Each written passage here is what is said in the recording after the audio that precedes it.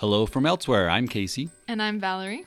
In today's episode, we're going to discuss the theme of fatherhood in the works of Steven Spielberg.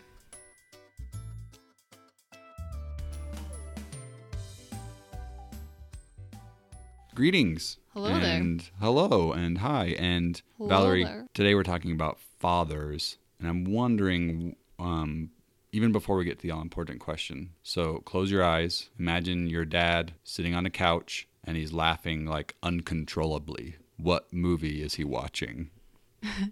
My dad's watching RV. RV.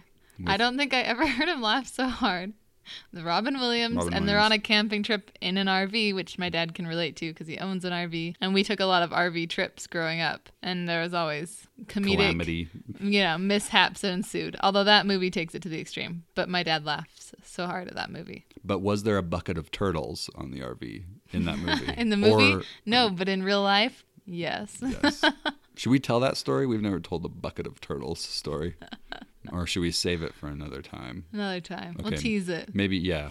Someone, if it piques your interest, let us know. We'll talk about the bucket of turtles. My dad is probably watching, I don't know. My dad doesn't guffaw in the same way that your dad does. Yes. It's a little more subdued, but probably like Dr. Strangelove. My dad laughs a lot at that. Certain parts of like Pink Panther. I guess Peter Sellers. Anything Peter Sellers, my dad's probably laughing at.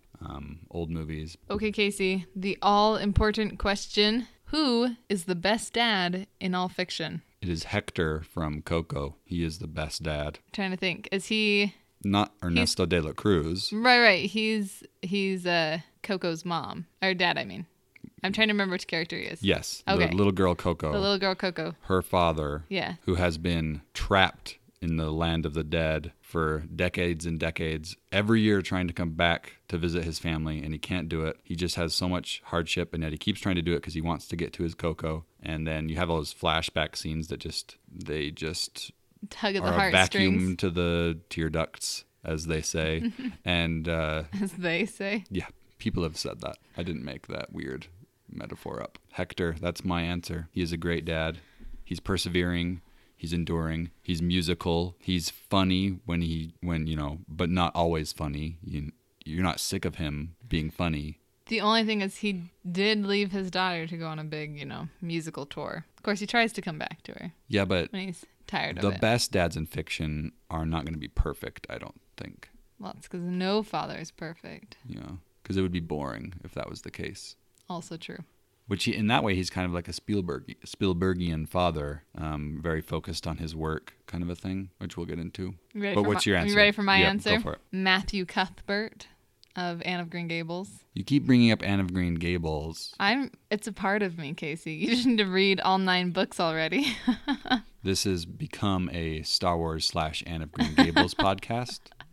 That's all it is. That's it. Yep. So apparently it's time for me to reread the books because they keep coming back. But when you're talking about great fathers, Matthew never had children of his own, and then all of a sudden this 12-year-old little girl 11-year-old little girl shows up at his house, and she was supposed to be a boy to help him on the farm, but he's not the one who wants to send her back. Marilla is. And so he's drawn to her right away. He lets her chat and imagine, and he just accepts her for who she is immediately. And when she's crying because she really wants puffed sleeves for her dress, for the whatever it was. I think there was like a dance or something. He's the one who goes out and gets her puffed sleeves on a dress made in town, even though he's completely uncomfortable walking into the clothing store, to the shop where the lady makes the dresses. And he just loves and admires her and teaches her in a really kind way.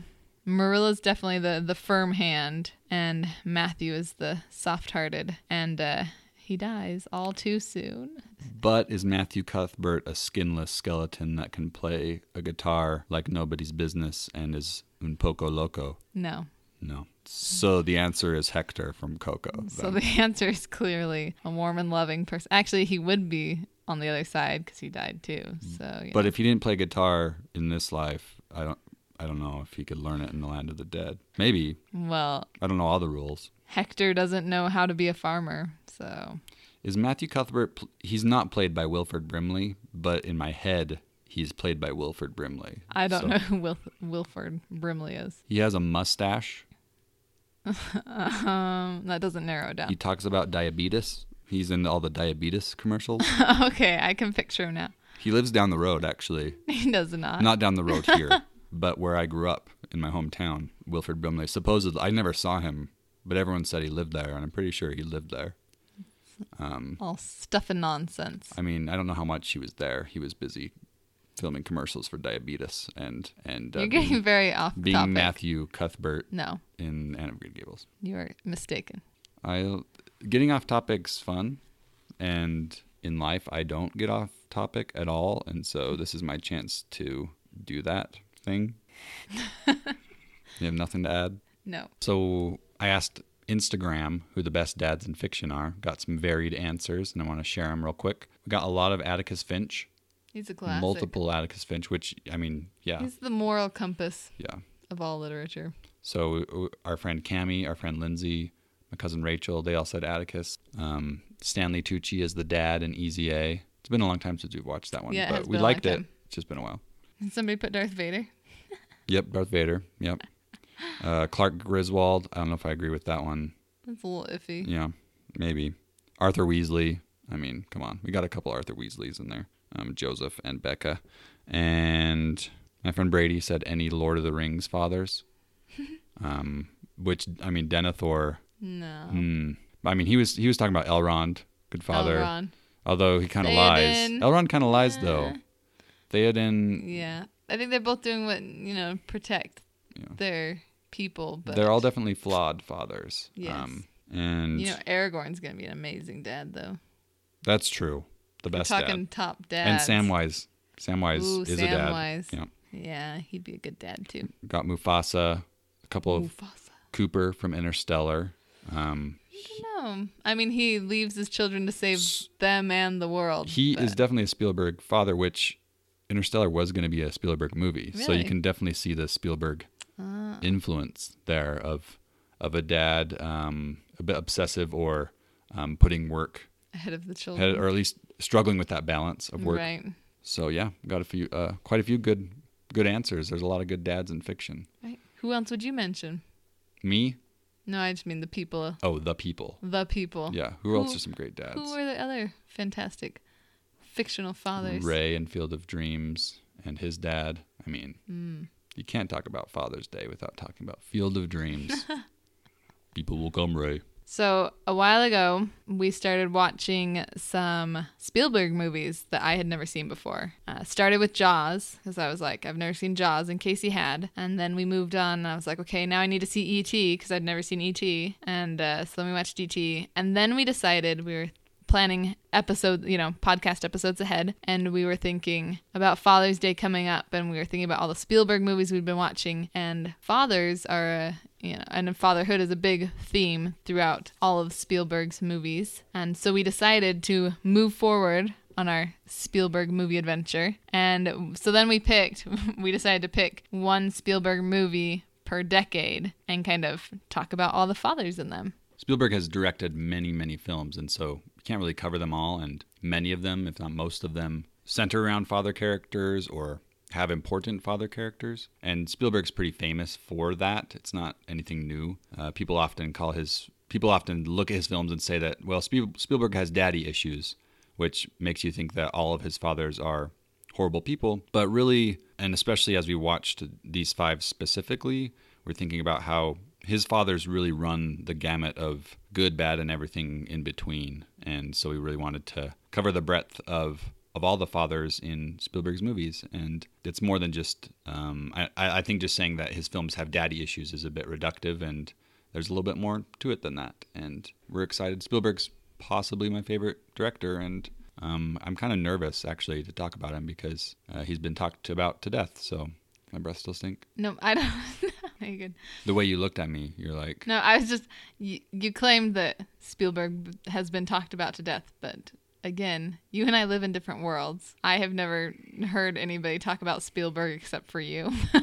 You've never heard the word Spielberg in conversation, No, I ever. have, but not to any depth. It's like, oh, it's a Spielberg movie, and that'll be about the end of it. I haven't been in any deep conversations about Spielberg except for with you. Your world is incredibly depressing to me sometimes when I hear these words coming out of your mouth. You, sir. It's just a magical world to talk about movies. I mean, I agree. I think that's why I'm doing this podcast with you. I'm just saying, in day-to-day life, Spielberg discussions don't arise. Granted, my day-to-day life is generally at home with the children, so until they're old enough to watch Spielberg movies. and it'll be any day now. It'll happen. Our They already talk about Star Wars 6-year-old all the time. So our 6-year-old, we should. What Spielberg movie would you start him on? Which one's 6-year-old appropriate? oh man, that's hard. None of them. Especially since he's kind of easily scared. I know, like I've been watching Raiders of the Lost Ark for as long as I can remember, but It would terrify I'm him. pretty sure we had like an edited VHS because I didn't see faces melting until I was older, and then I realized that faces melt in that movie. So yeah, if there's a way, yeah, I don't know. E.T.'s a little creepy. Like physically, the creature is a little creepy. The movie Right. itself is a little creepy at the beginning, but But even then, it gets a little scary, like, when they're being chased down and stuff. I mean the BFG is more kid oriented, but Children are braver or have more gumption than we give them credit for. movies are far less scary now than they were. I mean, that's a pretty Yeah, look at Chitty Chitty common Bang statement. Bang. We do not talk about the child snatcher ever. Please don't talk about the child snatcher. But yes, Spielberg, one movie every decade. We might bring some other movies into it a little bit, but You might. These are like the only Spielberg movies I've ever seen. That's Other not than true. Indiana Jones. yeah. And you've got Henry Jones Sr. chasing some birds off the beach. You've lost me. He's got the umbrella and he's running along the beach. The greatest scene in cinema history, where he's making bird sounds as he opens and closes the umbrella, and It the sounds birds fly familiar, up, but- and the birds fly into the Okay, but plane what and make movie the is it Nazi in? airplane crash. Okay, now I've got it. Nazis. He's only Yes. in the third one. That's right. Sean Connery, Junior. That's what you'd say if he was a Nazi. That's not Spielberg. Should be. It's good enough. Bed knobs and broomsticks. Yes. So as you said, Jaws and then E.T. So that's Jaws in '75, E.T. in 1982. Then we're going up to Jurassic Park, 1993. and then That's one that I remember having seen since I can remember. That's Yeah. definitely my first and longest Spielberg love. we're gonna get into some lesser talked about ones. I don't feel like people talk enough about Catch Me If You Can, so we want to talk about Catch Me If You Can, 2002, and then this current decade we're gonna talk about, I forgot the name, War Horse. War Horse. War Horse. And there are lots of other movies, like I said, that deal with fatherhood, but we can't really cover all that in one episode of a podcast. So yeah, jump right in. Just write your next thesis on that. On what? Fatherhoods in Spielberg. I'm sure it's been done to death, as I said. All right, Jaws. Talk to me about Jaws and fatherhood, Valerie. I think the main father that we come across is the sheriff. What's his name, Casey? Chief Brody. Chief Brody. I've only seen the movie once. I didn't mean to sound like patronizing there. I No. meant to sound like excited because I Yes, like Chief Brody. I Okay. got it. Okay. I'm with you. I didn't feel patronized. Oh, thank you. Speaking of which, hey, what's our words of the episode? Almost forgot. Mine also starts with a P. What Mm. does yours start with? An O?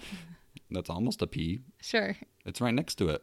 Yeah, but Do you remember the song that? You remember that song? A B C. yeah, but one is not the same, so almost is. If you would say they're neighbors, I'd say yes. If you say that it's almost a P, no, because they have very different sounds. But think about the shape. Yeah, but like They are almost the O, same. There's just a little line It says O, U, ah, next to the whereas you get P. on the left side. There's this line All that it's got is comes a down. P only has one and sound. then- O has Look at us. three. We're doing a Spielberg thing where we're talking over each other.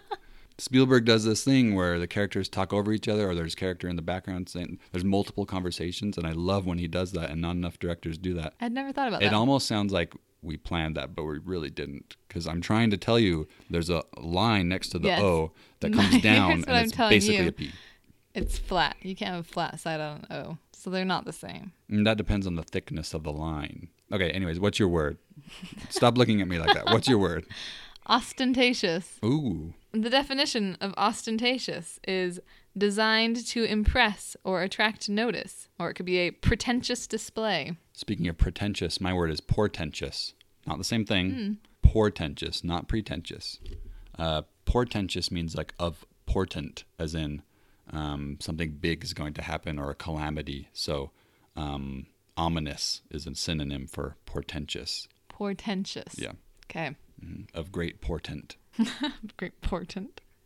It just sounds funny. Like instead of it sounds like It you're does. missing up the word like important. It does. And it also sounds like I'm trying to say pretentious, but I'm Messing up. mixing it up. But it is not pretentious. Okay. Ostentatious Portentous. for me. Portentous for you. All right. Chief Brody. Chief Brody. I love when you have these little jingles for things. Like, I don't know if anyone's ever made a jingle for Chief Brody, but they should, because he's such He a, deserves one. like, do police chiefs get voted, or is that sheriffs?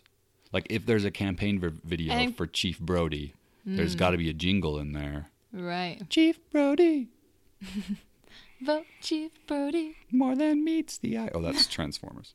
They're like the same syllables. So, Chief Brody. I was just counting. I just make sure. Transformers, Chief Brody. Yeah. Okay. I like to think of Chief Brody as a double father. He's both the father to his children. He has, what was it, 2 sons? I think 2 sons. Yeah. Yeah. Yeah. He doesn't also have a little girl? No. Okay. Just the 2 boys. Yes. Okay. And so he's got his 2 sons, and then he's also a sheriff. I mean, it's his job to protect the town. So he's like the father of the town. And no one is listening to him. Everyone else Nobody's in that town listening to him. sucks. Don't worry about the money, money, money. You know, Don't you worry can't about the- ruin their holiday season. All their tourists is where all their income comes from. I understand where they're coming from, but, safety is kind of a big deal. Not in the 70s. Yeah.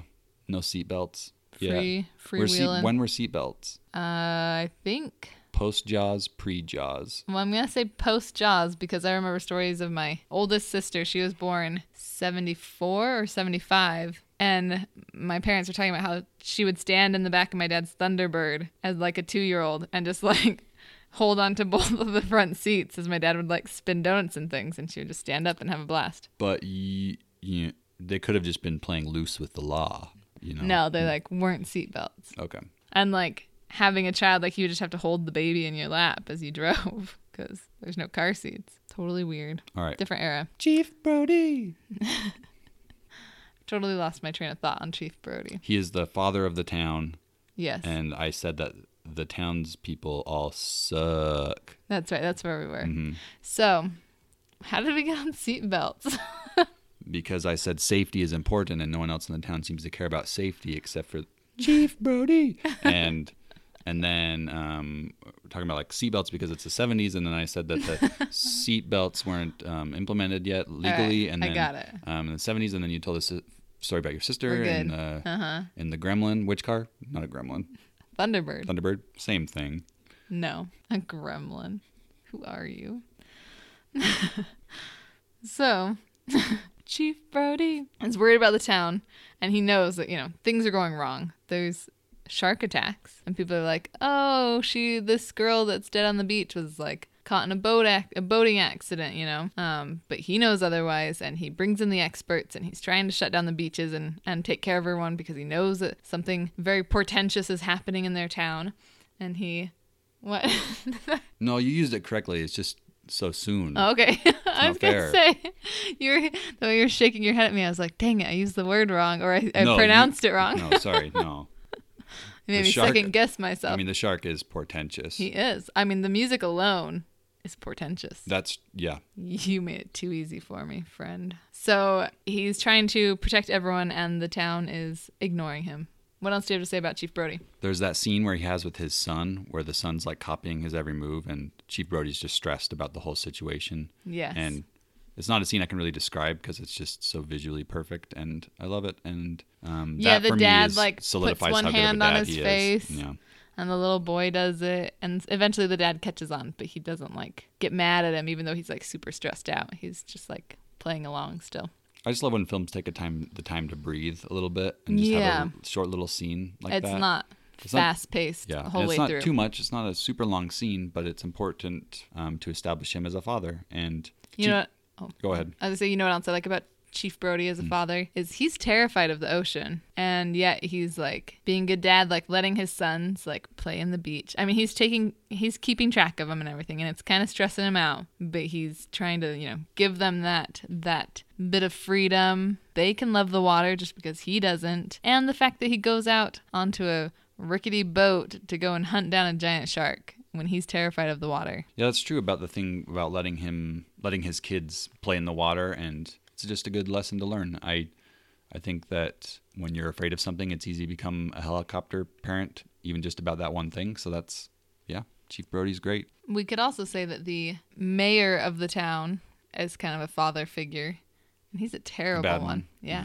It's like completely all these extra deaths are his fault for not wanting to shut down the beaches. That's true. Oh, I was going to say Chief Brody, he sort of starts the trend, maybe, the theme of not necessarily absent fathers, but fathers who are very focused on their work more so than their kids. In this case, the kids seem to be fine without it. As Spielberg's movies go on and on, there's more sons that seem to be upset about the workaholic dad that they have, so to speak.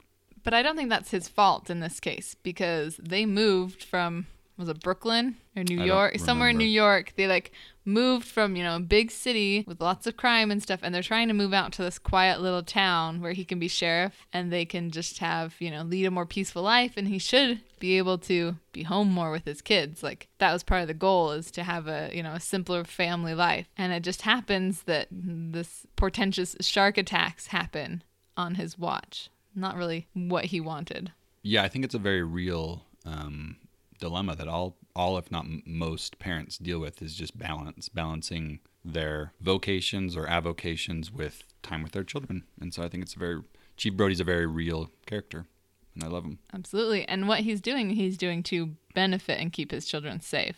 Right, he has to do what he's doing. It's right. Not like he can back down. If he backs down, the ending would have been very different. All right, E.T., the extraterrestrial. This is reality, Greg. That's the greatest line in cinema history.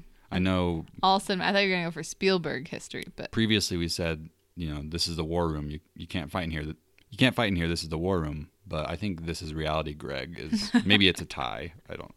I can't remember what Greg is asking. Or why can't he just beam up? Why can't he just beam up to the spaceship or something like that? Yeah. This is reality, and Elliot Greg. Says, this is reality, Greg. So good. It's a great line, full of sass, that little Elliot. I don't know, there's too much to say in here about the father in E.T. is an absentee father, 100%. We never meet him. He's only spoken of. Negatively. Negatively, or they're trying not to speak of him because it upsets the mom. So it sounds like he has gone off with, I don't know if it's a second wife or a girlfriend or whatever, but they're in Mexico, and the mom even says, he hates Mexico. It's the only time she mentioned. Well, she does tell Elliot to, you could call your father. She's trying to bridge that gap and help her children still keep their father in her children's life. But we get the sense that it's all his fault. Whatever happened and why he's not there is his choice and his doing. Yeah. So a little bit of history. Steven Spielberg's parents divorced when he was 19. So he was much older than Elliot is in E.T., but he's said that E.T. really was about, the film really started as being about that divorce. It wasn't really about the alien at all to begin with. Just on an emotional level, it was about that. And I think the film is about Elliot coming to terms with all these emotions that he's feeling and learning to let go. And in the movie, the metaphor is letting go of the alien, but Elliot's learning to let go of his dad as well, I think. I like that. I hadn't thought about that. That's not really my idea. I think E.T.'s right. probably, when it comes to Spielberg and fatherhood, E.T.'s a huge one that's talked about a lot, and so none of this is original Casey or anything, but we could also talk about how Elliot, maybe in place of not having his own father around, is definitely trying to be a father to E.T. He's trying to care for him, and he's saying, I can take care of him. I can keep him healthy even when he's getting sick, and he's trying to control the situation, which I think as parents we often try to control the situation with our children, but there's things that we are not in control of, and so Elliot gets a little taste of that, and yeah, he would do anything for E.T. He flies on a bicycle for E.T. also because it just looks awesome. I know we watched E.T. before we had this idea of fathers in mind, so we weren't really taking notes. Like yes, the next 3 movies I've got a lot of notes on. We took notes, but we had watched the other 2. We thought maybe we'd talk about Spielberg, and which was your idea, and then I was like, well, let's just make it a Father's Day thing. So, all right, let's jump up into the 90s. Jurassic Park.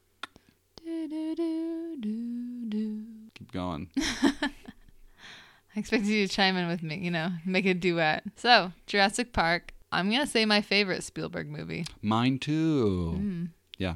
MTB. I mean, we did see on the big screen, like we talked about in our previous episode. Oh, yeah. It's just so good. It's got everything that you want from a Spielberg movie. It's got heart Action. and emotion, but it's got suspense. Spielberg is really suspense. just so good at suspense. Which is something I can do, which is like when we watched Jaws, I'd always thought it'd be super scary to me, and I don't like scary movies. But when it's more suspense than like gruesome, Jaws is a little gruesome. It can get, yeah. But not too scary. So Jurassic Park, it's got like you said, the emotion, it's got the action, it's got fantastic characters, good storyline, it's got dinosaurs, and it's got Goldblum. It's got Goldblum. Plus Goldblum's chest, so which is its own it's character. got Samuel L. Jackson. I always forget that. Hold on to your butts. Every time we watch it, I'm like, oh yeah, there's Fury. There's Fury. Before we talk about Alan Grant, let's talk about Hammond, who is sort of the opposite of Chief Brody. Like Chief Brody, he is the father of this park, but right. Safety is not his concern. He's more like the mayor in that sense. He's more worried about the bottom line, and not even just the money, but just he's trying to, like Dr. Sattler said, he's trying to control the situation when he really doesn't have any control. Just like parenting. Yeah. Hammond's funny. He's like that dad that introduces you to his kids, and then the kids are terrible little humans, and then he's upset, like, why don't you love these children as much as I do? Right. These spoiled children. When the children it's are like, my eating kids are other perfect. children, it's obviously... Now you're getting dark. But I lost the metaphor a little bit. I'm sorry. He really is the father of not just the park, but each dinosaur. Like, he is there. He insists on being there at the birth of every dinosaur because they will, he says, bond to those who they first come in contact with. And especially since, at least at first, all the dinosaurs are female. So he's really the only father. Like, there are no male dinosaurs. And speaking of, since we were talking about children, I want to bring this up. As we were watching Jurassic Park this last time, there are a few quotes about the dinosaurs that I feel like also apply to children. Okay. Ready? Hit me. Okay. They're lethal at 8 months. And I do mean lethal. Yeah. Yeah. Accurate. Yep. Mm-hmm. And it's talking about the Dilophosaurus, and it says, making them a beautiful but deadly addition. Mm-hmm. And they say to our park, but you could say, to our home. Yep. Yep. Yeah. And the park. I mean, you can take kids to a park. Mm-hmm. So, yeah. Also with the Dilophosaurus, it looks super sweet until it turns on you. So that's like a child too. Our children don't have the skin flaps, nor do they They don't spit venom. But we have been spat on, kicked, fits thrown. They definitely scream like that sometimes. I think the 3-year-old and the Dilophosaurus are all but identical. Yeah. Yeah. Mm-hmm. Very similar. Minus the skin flaps and the poison in the spit, the 3-year-old are the same. Right. Yeah. So yeah, basically dinosaurs, kids, they're synonymous. Yeah. So Hammond is really a father to these dinosaur children. Now, divorce does come into play again in this movie. It's kind of a blink and you miss it moment. Right. But one-liner. They mention that the kids' parents have gone through a divorce, and it's just kind of there. It's like a little jab. You can tell that divorce is something that has meaning for Spielberg, and fatherhood clearly has meaning for Spielberg, especially as you look at Alan Grant. He's a fantastic character. But we start off at the very beginning of the movie. We meet Grant, and he's so annoyed with this little boy at his dig site. Like, he just can't. He can't get over the fact that, how obnoxious this kid is.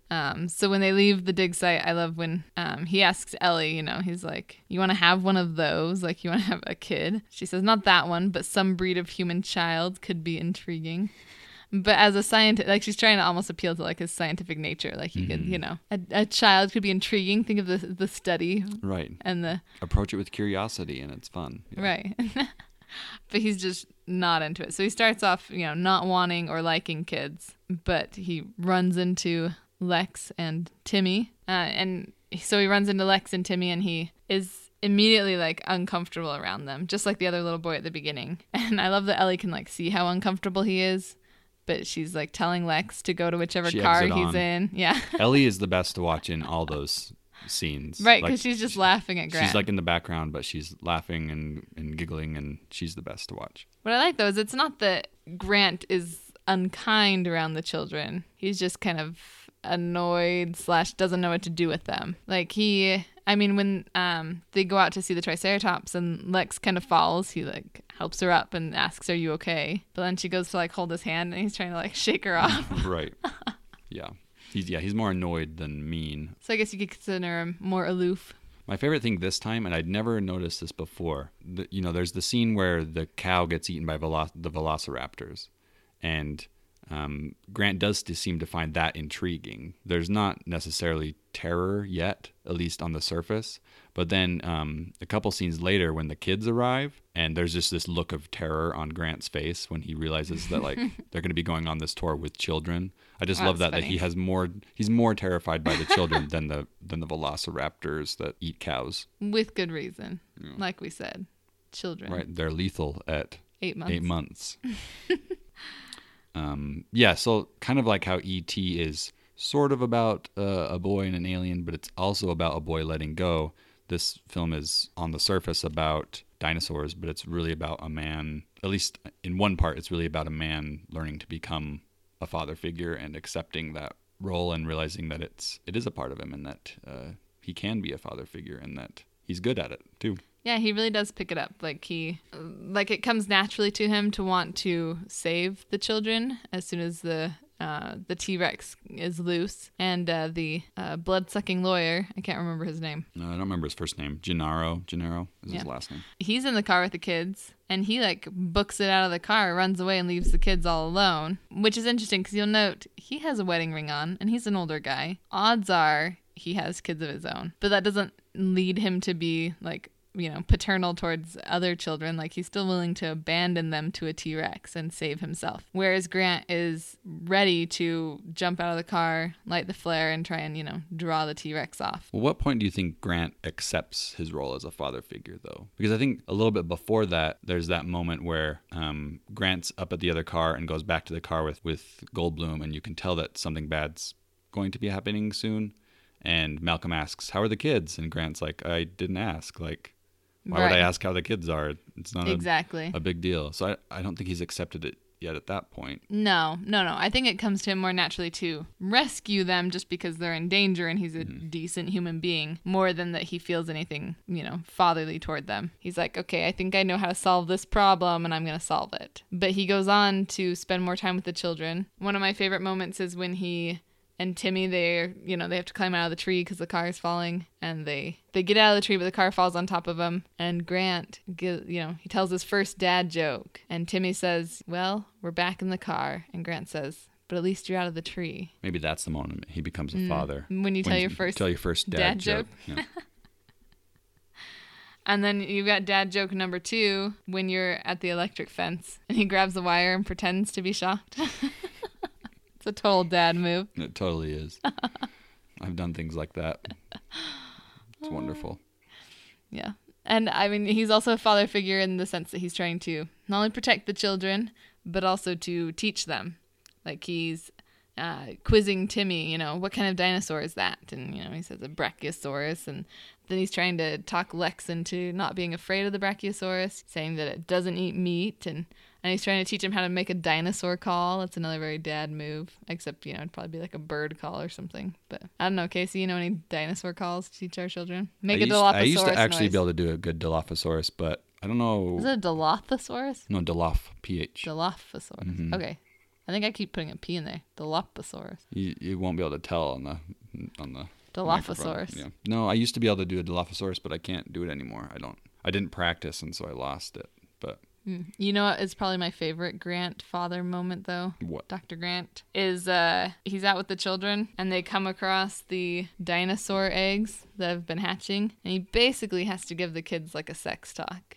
He's like, so, because they're like, I thought all the dinosaurs were female, and he's like, so the DNA and some can, switch gender from male to female, and like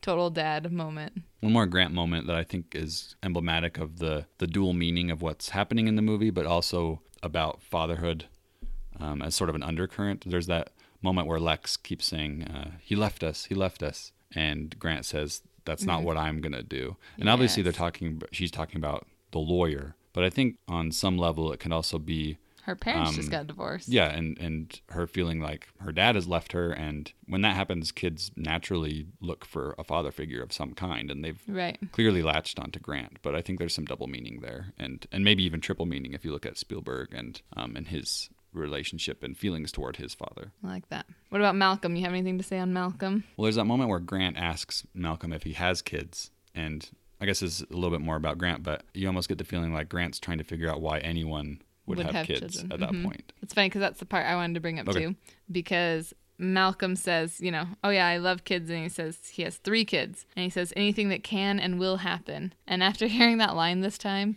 I made the realization that Malcolm became a chaotician because he first became a parent. I believe it. Yeah. Obviously. Kids are chaos, and so then you become... With or without skin flaps, kids are chaos. Okay, we better move on to, let's zoom right past Y2K. We're all fine. Year 2000, we're good. Let's go to 2002. We made it. Catch Me If You Can. For some reason, people forget it's a Spielberg movie. I always do. Because it's a great one. I think it's underrated. I mentioned a little bit about Spielberg's background. I'm going to bring in a little bit more. As I said, his parents divorced, and for years, Steven just blamed his dad. He thought it was his dad's fault. His parents didn't deny that it was his dad's fault. That the dad left and Steven was with his mom, and he sort of put his mom on a pedestal. It wasn't until later that he learned that his mom was in love with his dad's friend, and that the divorce was his mom's idea and not his dad's. And his dad still loved his mom and wanted to stay with her. And so Steven learned that he was wrong to blame his dad. And I think you start to, and also Steven, once he learned that, started to have a real relationship with his dad. He'd had been sort of estranged from his dad for a long time, placing blame on him, and you can see that in some of the father figures in his films. But the fathers start to change a little bit, and I think that Catch Me If You Can is a good example of that. The mom at the beginning is sort of put on a pedestal by Frank Jr. and Frank Sr., and Frank Sr. is painted much more sympathetically, and that he seems to be more of a victim, someone to empathize with and sympathize with. Yeah, speaking of divorces between parents, that's a really traumatic moment for Frank Jr. when he comes home and everybody's sitting in the room and he's just told all of a sudden that he needs to write down a name, pick mom or dad to live with. And he's so traumatized in that moment that he just literally runs away and doesn't come back. Not just for a short time, but like completely runs away from this issue. I love that because we've talked about suspense, but in the sense of like a giant man-eating shark or a T-Rex or a velociraptor. But here the suspense is just which name is he going to pick and why does he have to make this decision, and it's not fair and his life is falling apart. Like there's still suspense in that scene, but it's not absolutely on a big grand scale. It's just an emotional decision. Yeah, when it comes down to it, a lot of Frank Jr.'s motive throughout the whole movie is he's trying to, pull enough cons, make enough money to put his family back the way it was. Like he thinks that by getting all the things or all the dominoes, laid in place, that everything will work out the way it should. He keeps trying to give his dad a car or tell his dad to talk to his mom, and I think part of that, his father really doesn't want to crush his dream of having a family back together again. So it takes him a long time before he tells Frank that his mother remarried. And I think that's his father trying to protect him. Yeah, which again, back to Spielberg, Spielberg's real dad didn't ever say that, the truth was never told to Steven. He was just led to believe what he wanted to believe. And Steven's dad just wanted to protect his son. I think it's very similar. Hopefully, unlike Steven's personal father, Frank Sr. is a little bit on the what do you call it, dodgy side of some things. Like he's devious. He lies. Yeah. He tries to charm people to get what he wants, and he's in trouble with the IRS for like tax evasion. So he's definitely been hasn't been a forthright person. Yeah, he's unwittingly trained Frank Jr. to become a con man. Frank Sr.'s cons are like on a very small scale for the most part, it seems. Right. Just little things here and there. And Frank Jr., just being a kid, he's just a teenager stuck in this poor situation of divorce, and he just takes that con to the extreme level as teenagers tend to do. Right. I love and his dad totally encourages him. Like when he gets in trouble for pretending to be the French teacher substitute for like a week or something. And his mom, you can tell, is disappointed in him, but his father is like a sly, like, nudge, nudge, wink, wink. That's pretty funny. Like, way to go kind of a interaction with him. Like, you can tell that, his dad's like pleased by that. Like, he thinks it's funny. So he definitely gets encouraged by his father, but not in the most positive ways. Yeah, Frank Sr. is really interesting because in some ways he doesn't encourage it. Maybe if it affects him, like when Frank Jr. is offering him all the money. He says, I've got some money, I've got a car. He's offering them these ostentatious things, and Frank Sr. just says no, because I'll get in trouble.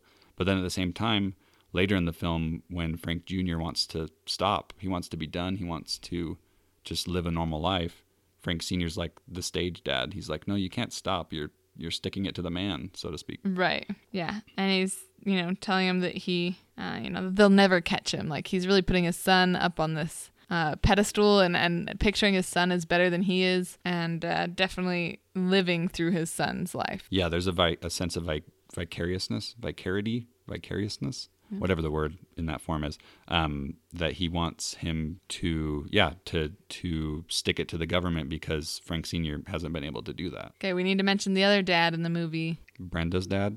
No. Oh. He is in the movie, but... Carl Hanratty. Yeah, Carl Hanratty. Tom Hanks. Oh, Tom Hanks. What a man.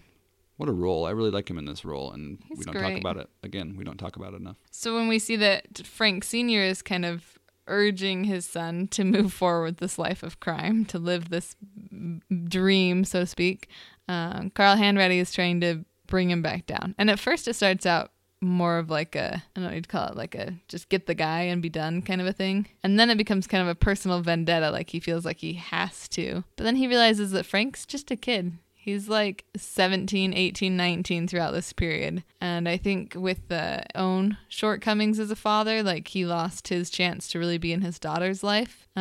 He's seeing the potential in Frank, and he wants to try and help him out. So he really, he rescues him from the French prison. He gets him a job with the, who does he work for? Is it no, not the FBI. Who does he work for? Yeah, it's the FBI. Okay, it is Isn't the FBI. No, I'm questioning it, but I don't remember. I believe so.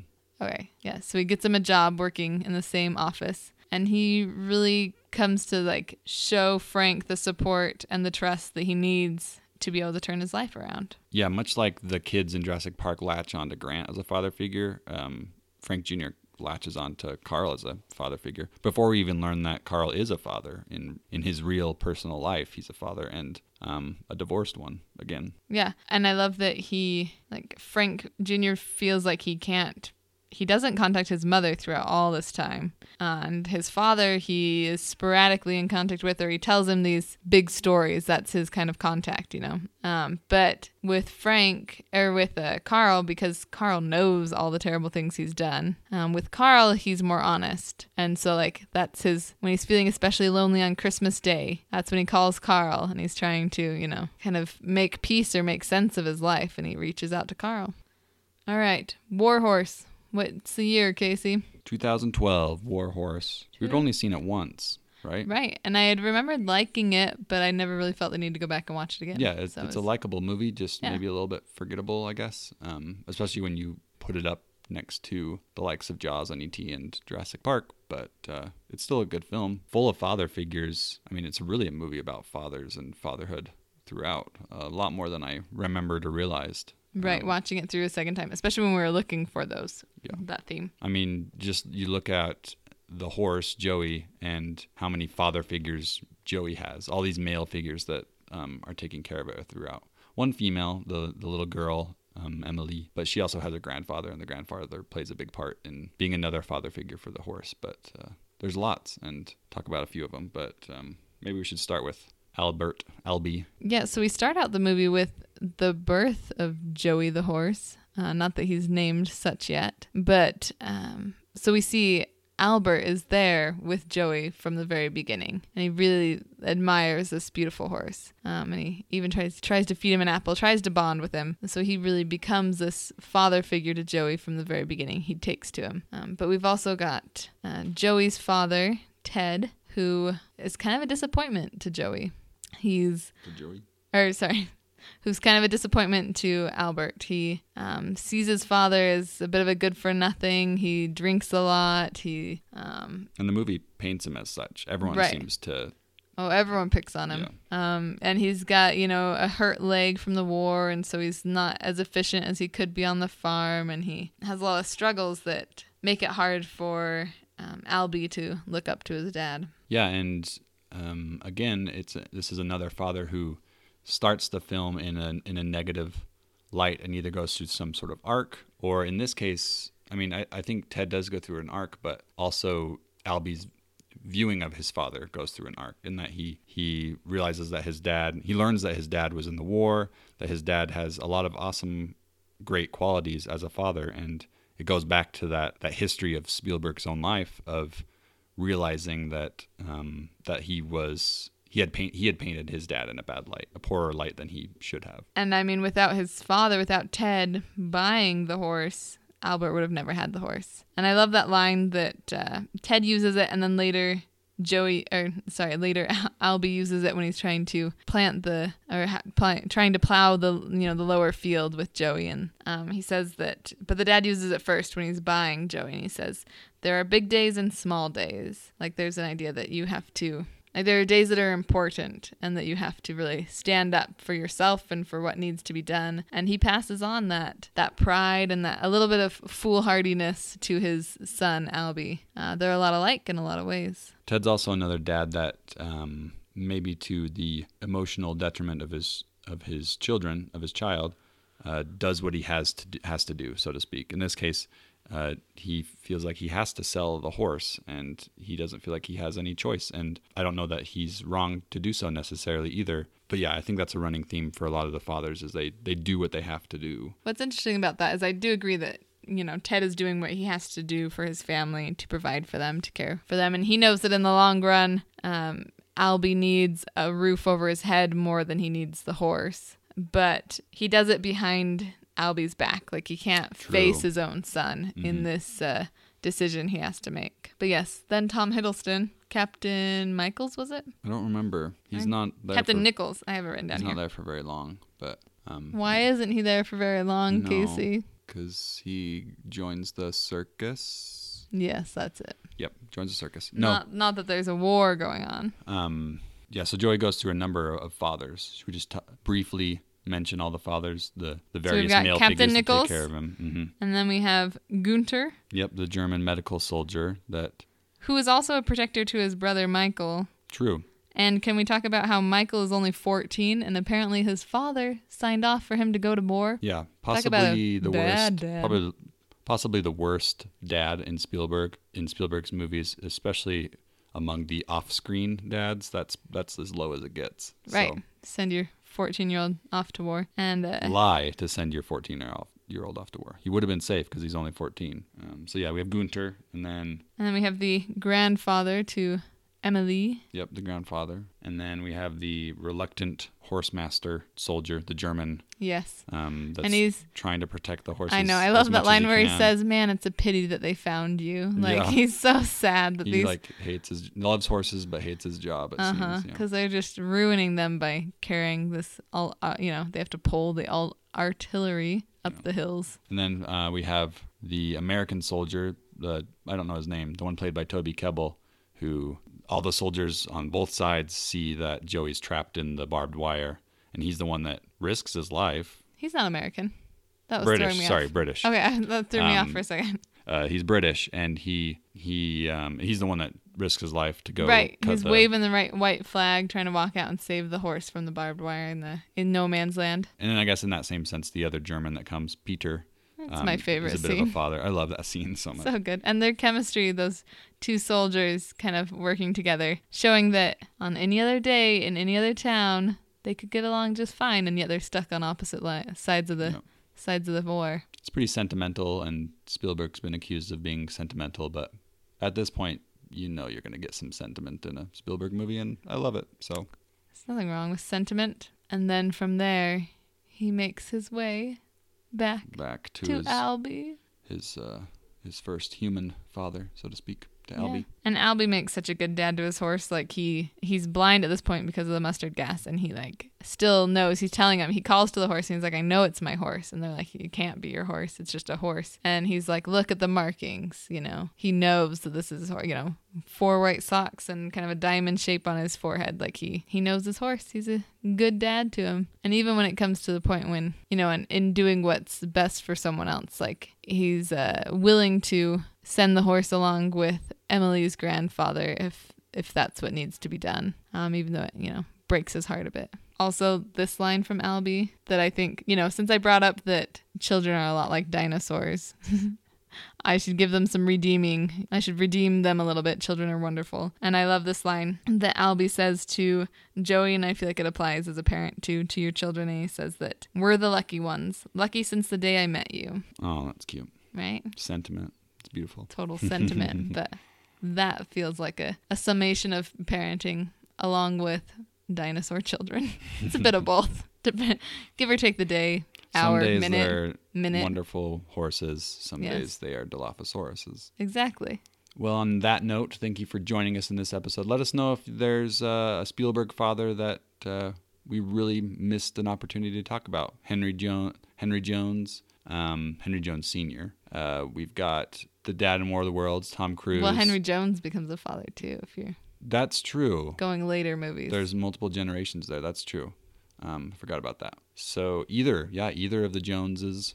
We've got the dad from War of the Worlds, Tom Cruise, just trying to protect his kids. And that movie's all about him sort of and his son reconciling and coming together, and also involves divorce. We've got Minority Report, also Tom Cruise. Oh, Close Encounters. I don't think he's a good dad. The last time I watched that, he just kind of wants to run away and go into space. I guess that makes sense, though, considering Spielberg's history. It's not really supposed to be a positive father figure. Although in that sense, it's more I feel like there was a lot of alien influence kind of pulling him to them and to space. Maybe. He's kind of obsessed, and he's not the only one. There are other people who have kind of been similarly affected. He definitely is another obsessive father. Yes. Of Spielberg's. But there's lots. I mean, he's made many, many movies, and as we've said, many of them have fathers. So. And happy Father's Day to all of you. Yeah, happy Father's Day to all the fathers, and happy beeps. Happy beeps. Chief Brody. Chief Brody. This is reality, Greg.